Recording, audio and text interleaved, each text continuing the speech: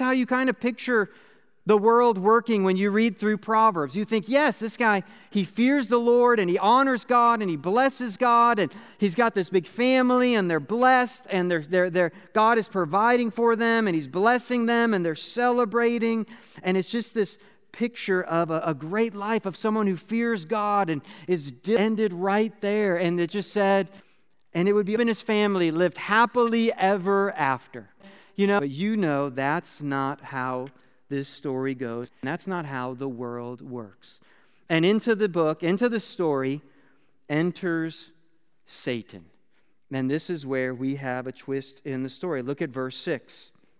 Now there was a day when the sons of God and Satan also came among them. Okay, when it says in verse 6, sons of God, it's talking about superhuman beings or angels. And what's happening is these angels have to report to God. God summoned them, and they are coming to God. That Satan on what they had been doing, and it's God as well. Satan had to that tells us about his role. And Satan is an enemy or accuser. It's an opponent, and we always think that when Satan is an enemy, it means that Satan is an enemy of God. But I think more accurately, Satan is an enemy to us, to Job. He's an accuser. He is one who is against and opposed to Job and his life of fearing God. So Satan is there among these angels reporting to God. Look at verse 7. In verse 7, it says, the Lord, and Satan answered, from where have you? And said, from going to and fro on the earth, answered the Lord, walking up and down on it. The earth. Read this. We assume that Satan is crashing the party, right? Like there's this meeting in heaven, the angels are coming, and we assume he's an uninvited guest. And we read verse 7, like God is asking Satan, where did you come from? Kind of like, how did you get into heaven? How did you get into this meeting with the angels? But I don't think that's actually what Satan has to report to God. Satan is under the authority of God. We know God is sovereign. God is in control of every creature and being and person that He has ever created. And Satan is a created being. He's not omnipotent. He's not all powerful. So if you've ever had this thought, subject to God, He's not like this thought that God, and that is not true. Satan was created by God, and he lives under the authority of God. This is important to the story.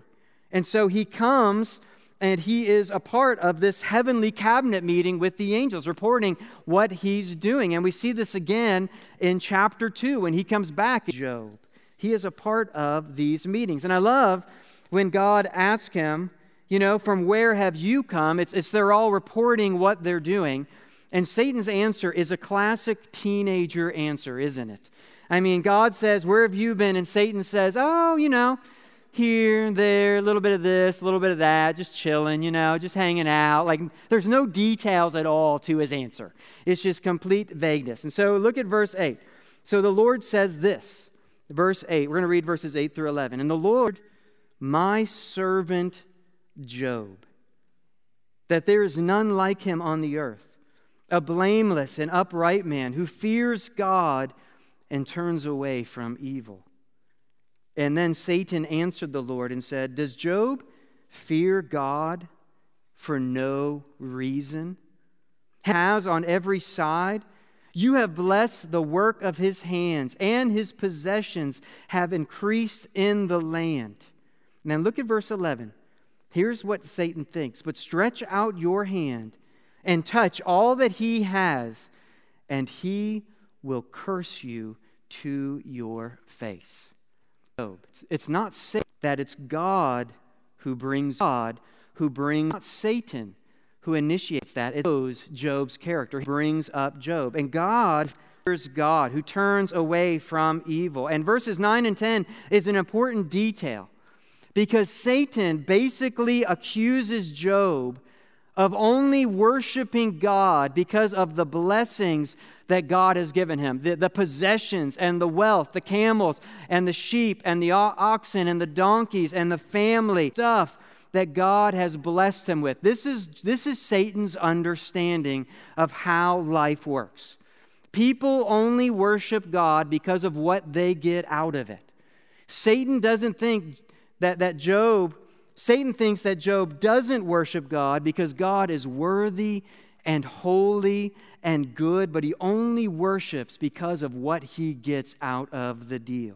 And this is not only how Satan understands the world, how it works.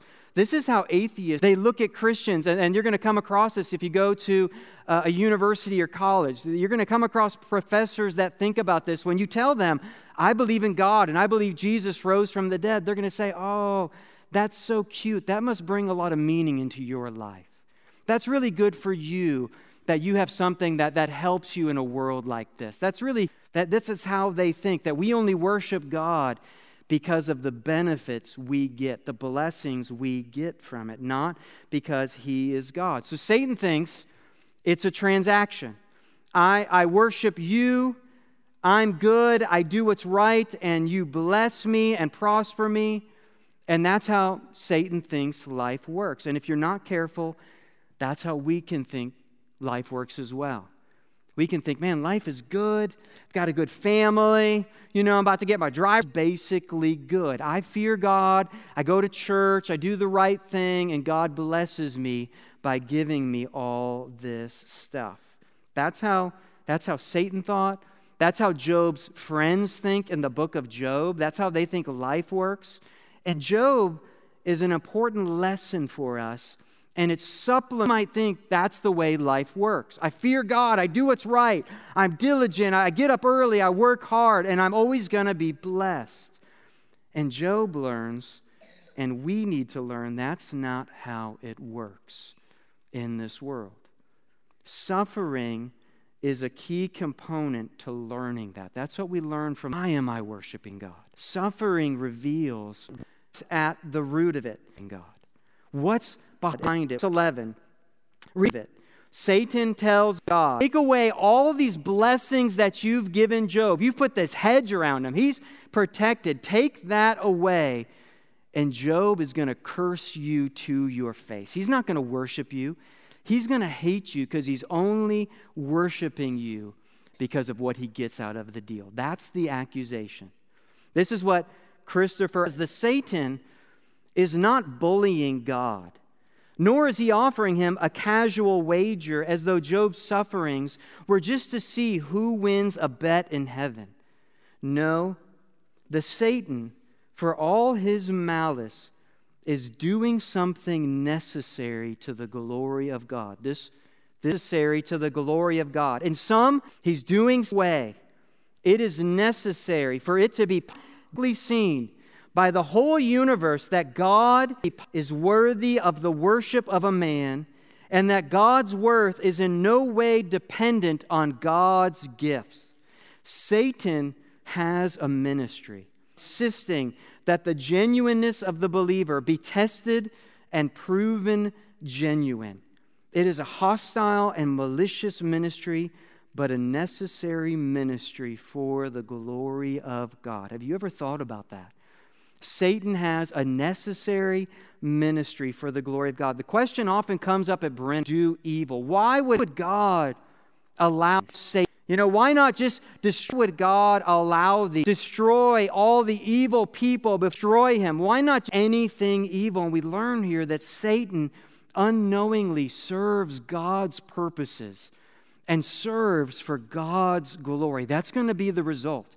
Satan is going to be malicious and attacking and accusing and coming after us.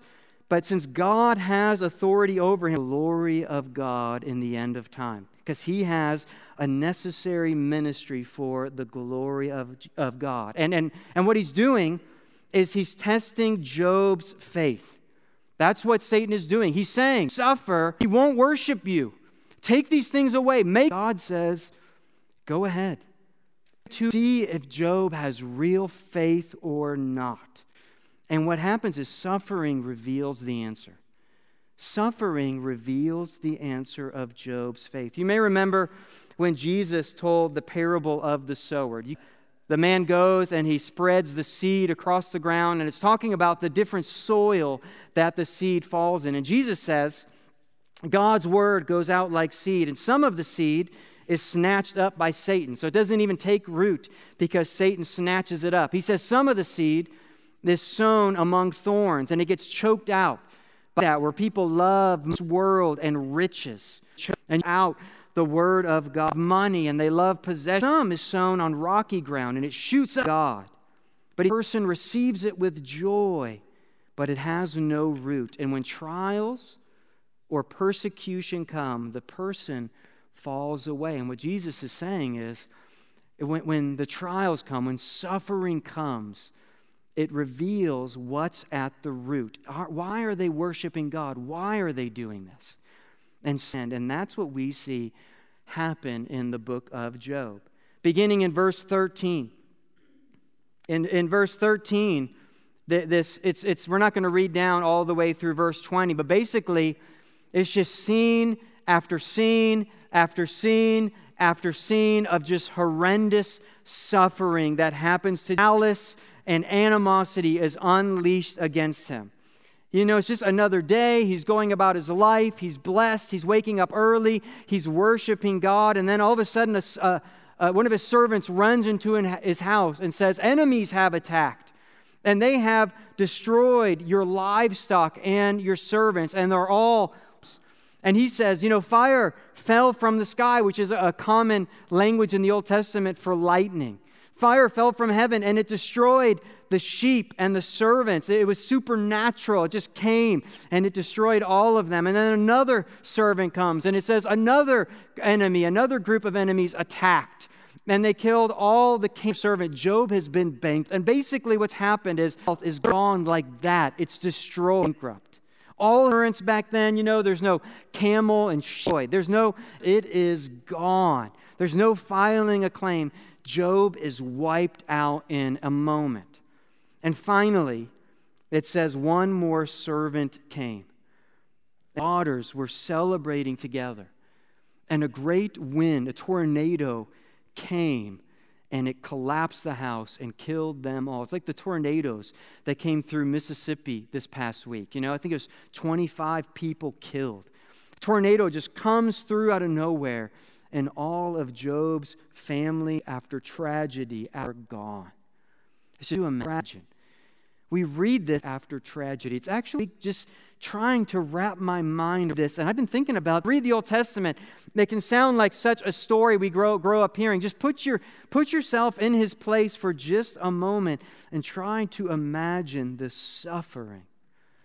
I know you probably saw the shooting in Nashville at the Christian school that happened this week. Was a daughter of one of the pastors there. And I was thinking about it today, just going, man, that family, what are they going through right now? They send their daughter to school. She's in school for the day, and she's been murdered. In the phone call they received that said think of murdered. She's been shot. Her state this week about that family. That just happened. That's what happened to Job in one day. All of your children, all your sons, 7 sons, 3 daughters, they're all gone. Everything you have, all your wealth, all your children, everything is taken away in one day. It is unimaginable, the suffering. Suffered like Job. Nobody except for one man, Jesus Christ, is the only one who suffered more than Job. And look how Job responds in verse 20. This is the point of the book. Verse 20. It says, and then Job arose and tore his robe. His clothes, he just tears it off. And he shaves his head. And he fell on the ground and worshiped. And he said, naked I came from my mother's womb, and naked shall I return. The Lord gave, and the Lord has taken away. Blessed be. Doesn't know what happened in heaven. He didn't know that Satan had come. He didn't know that God was the one who said, "Have you considered my servant Job?" Knowing what Satan would do to Job and his family, God initiated that. God introduced him as a topic. Job didn't know any of that. All he knew, it is wiped out in a day. And Job blesses the Lord. He worshiped God. Satan said that God would take away all these things, that Job would curse him. He would curse God to his face. He would renounce God as his creator. He would turn from work. Instead of pointing a finger at God and cursing him, he bows down to the earth and he worships God and says, "Blessed be the name of the Lord." And I tell you, it's in the pages of the Bible. It's been talked about for thousands and thousands of years because it proved God is worthy of worship just for being. He alone, God is worthy of our worship. When we have trials, when things alone is God. And when we go through suffering and we turn around and what happen to us in the name of the Lord, everybody recognizes there is a God and He is worthy of worship, not because of the gifts that He gives, but just because He is God. And it's so important that you learn this lesson as a teenager because you are going to suffered. There's ways that you are being tested. You know, they may seem small or large. It might mean losing something you really enjoy. It might be, for some of you, I know you've lost loved ones and family persecuted. It might be losing a friendship or friend, and then or someone turning against you who you thought was that sense of loss. And then all of a sudden they become your enemy. And you things that happen to us. But the key biblically is it shows what's at the root. Do I have faith in God? Do I worship God because He is worthy of praise, or do I worship God because I have these friends right here? And if I lose these friends, well, I'm not going to worship God anymore. It reveals our heart. It says as well, this is 1 Peter. This is where we're going to land tonight. 1 Peter 1, verses 6 through 7.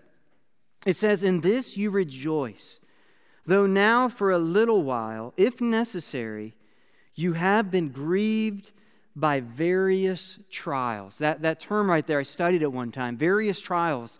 It's kind of all-encompassed. Sickness and loss that we feel in life. Been grieved by various trials, so that the tested genuineness of your faith, more precious than gold that perishes though it is tested by fire, may be found to result in praise and glory and honor, that we be tested. And what he says is your faith is more valuable than gold. It's more valuable than that possession that you lose. It's more valuable than that friendship that you lose. It's more valuable than your health, than your physical well-being. Your faith is more valuable than gold. This is what matters in what suffering reveals in God, our lives. How do you know? How reveals in? If you really love God, how do you know? How do you know love God? Because He is God. Well, you find out when those things are taken away, and we see how we respond. Do we curse God? Do we blame God? Or do we turn around and say, "The name of the Lord"? It reveals our faith. This is the necessary ministry Satan has for the glory of God. And I think this happens over and over. I think Satan thinks, I'm gonna undo them. I'm going to accuse God because suffer, and they're going to redeem them. And people, because they're only worshiping because of trials, and they lose love. People suffer. They come in here and they praise God. And they say, "Blessed be the name of the Lord." And it's a testimony to everybody. I love how Christopher Ash says, it's a testimony to the whole universe that God is worthy of praise simply because He is God. And it's good to learn this lesson now as two people suffer. You want to learn now. You want to study Job and say, this is the reason why. This is wisdom for life. We're learning, fear God, turn away from evil. You know, be diligent, have self-control, work hard, all these things. And you're going to do all those things. And you're going to think, because I'm doing all these things, I'm going to get all these blessings from God. And one day it's going to show, are you worshiping God simply because He is God? And I want to finish tonight with a video. I've never done this before. I don't know if I'll ever do this again. It's about 7 minutes long, but it's a testimony of Joni Eareckson Tada. She shares it in about 7 minutes. Now, I was going to read it to you guys, but I thought, it's going to be more powerful just to hear it. Millions of people around the world have looked at this woman and said, man, there is a God, because she worships Him. She loves Him. She praises Him. She has been through unimaginable suffering, chronic pain for over 40 years, and she loves God. She wrote a book that I read to my family called The God I Love. It's called The God I Love. It's all about how much she loves the Lord. So I want you to learn from this woman and her testimony. So you can go ahead and show that video. I grew up in a very athletic family, tennis, horseback riding. My earliest memories of hearing about the God of the Bible, though, and Dad, hearing stories of Noah, David, Moses, Daniel. But God he really wasn't very personal. All that changed, though, when I was a 14-year-old kid, went away on a kind of a church weekend retreat. And I was challenged by the speaker. He said, kids, I want you to measure your lives up against the 10 Commandments. I stole anything. I had never committed adultery, it didn't matter. As I measured my life, thing in a big way, but one by one, I up against those commandments that I'm missing the mark. I'm not going to make it. Oh, God, help me. It troubled me at first that God gave us a bunch of commandments that He knew very well we couldn't keep. But then it hit me at that weekend. Commandments. He was the one who obeyed the law, even though I didn't and even though I couldn't. I was only 14, but I was able to reach out right then and embrace Jesus and say, I need you. I want to make it out of earth alive, and you're my only passport, so please. Well, I came home great, all fired up, all pumped, all excited. The enthusiasm, but then through high school, especially when I started enthusiasm of what I had done, began life with a great American dream. My prayers were so self-centered, like, God, help me to lose weight. God, I need a new boyfriend. God, give me good grades on this test. Unfortunately, I guess I thought I had done God a great big favor by accepting Jesus as my Savior. And I remember right around my senior year of high school, I prayed, Lord, I don't want to go off to college and defame your good name, smear your reputation. I know it's about far more than just me, so do something in my life to jerk it right side up, because I'm really living this life wrong.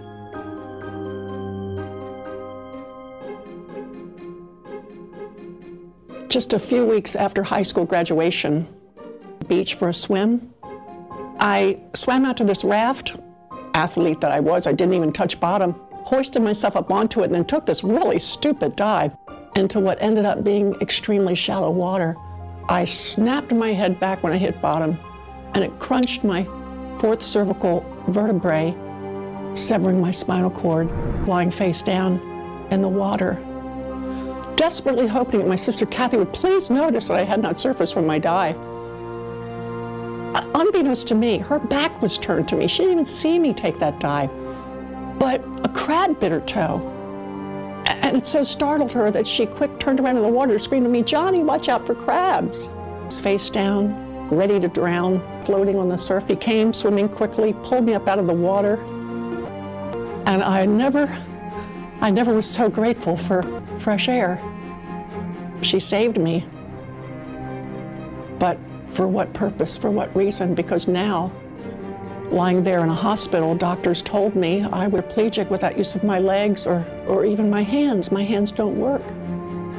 And I remember thinking, God, is this your idea of an answer to a prayer to be drawn closer to you?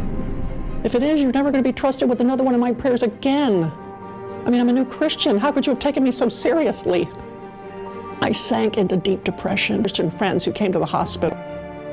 I remember there were one Bible verse they shared in the hospital, and 89, verse 11, where shared was from Jeremiah. Plans I had for you.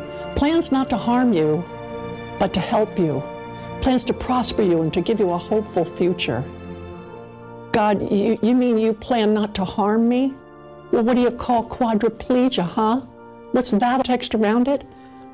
I realized something, that when God said that, he was saying it to his children who were being dragged away into captivity by the Babylonians. They were going to exile. They were going into slavery. They had decades in front of them of hard, awful plans for.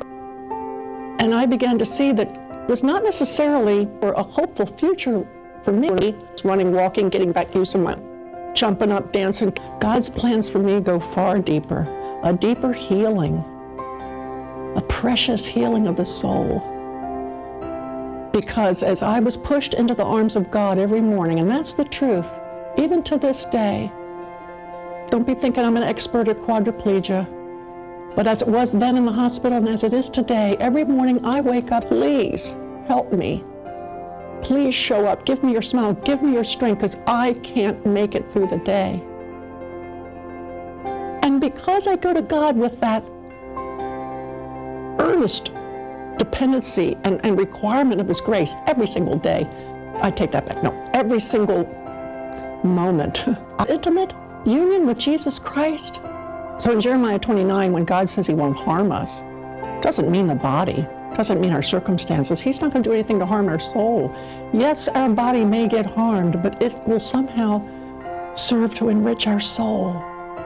In closing, let me just say that quadriplegia, 46 years, I had breast cancer a couple of years ago, and I remember as my husband was driving me home in the van from chemotherapy one day, we were talking about how suffering is like little splashovers of hell, kind of like waking us up out of our spiritual slumber.